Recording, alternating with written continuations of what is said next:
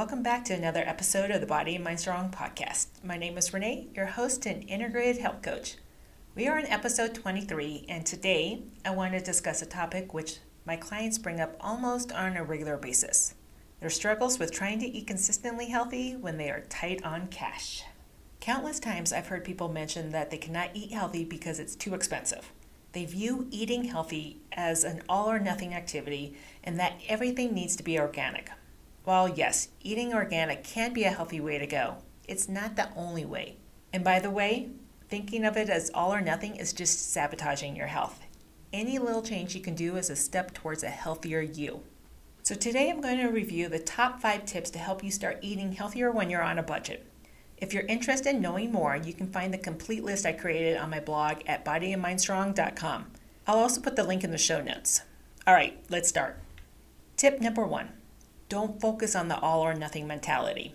To start becoming healthier, you don't need to eat healthy 100% of the time. Focus on the 80-20 rule. Try eating healthy around 80% of the time. This will allow some flexibility in your diet, can help you with your budget, and most importantly, will help keep you sane.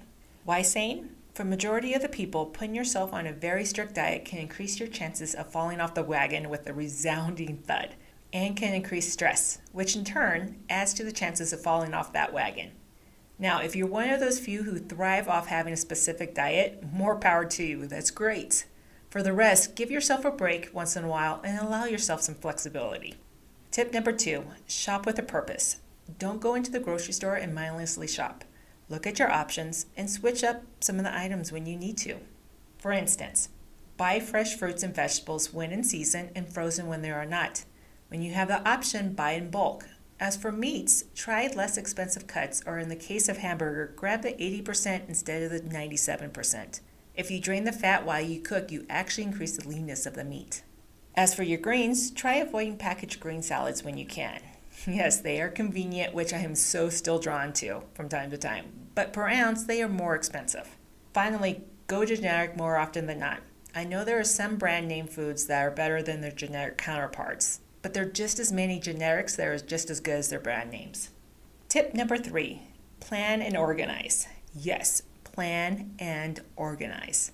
For planning, prep meals and snacks ahead of time so when you're short on time, healthy foods are already there so you're not tempted to grab junk food. I found prepping my lunches helped me immensely. I am not a morning person, so come morning, I do not have to think about what I was going to take to work. I was able to just grab and go. Plus, if you make your meals in bulk, let's say on a Sunday, it makes it easier to prep meals for the week. When it comes to grocery shopping, plan your grocery list and stick to it. Plan meals ahead of time so you know exactly what you need to pick up at the store, then take the list with you to the store.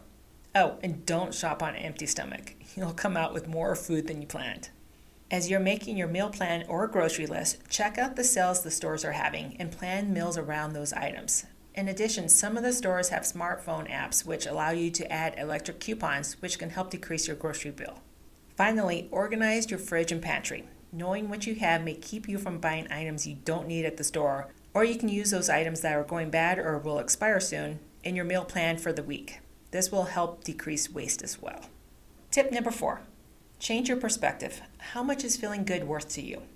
Eating not so healthy foods may save you money now, but how much will you save when your health goes bad and you need medical attention for conditions related to diet?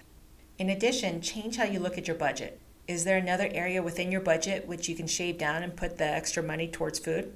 Take a look at your priorities and ask yourself again, how much is feeling and being healthier worth to you? And finally, tip number 5, tweak your food and drinks throughout the day. You can do this in a few ways. First, eat less. This is especially for those who are gaining some weight. If your scale is going up, then you're taking in too many calories. So take a look at what you're eating in the day. If your portion sizes are more than they should be, cut back just a little. Or if you're having too many snacks, take one of them out.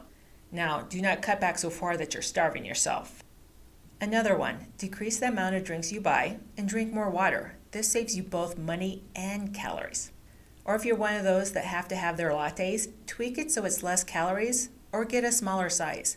Get a medium instead of a large, or use 2% over whole milk. This one may change the flavor just slightly, but guess what? Your taste buds will adjust. Trust me on this one. Your taste buds will adjust.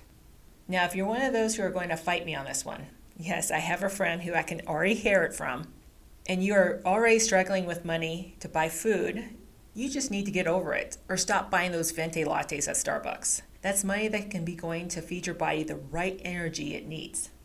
If you have any questions, please feel free to contact me at bodyandmindstrong@gmail.com, or you can find me on Facebook, Instagram, and YouTube.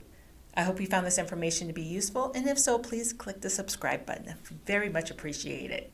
Stay tuned for more episodes on helping you create a healthier, happier, stronger life for yourself, and make sure you're doing at least one thing today that's going to get you one step closer to one of your goals. Have a great day.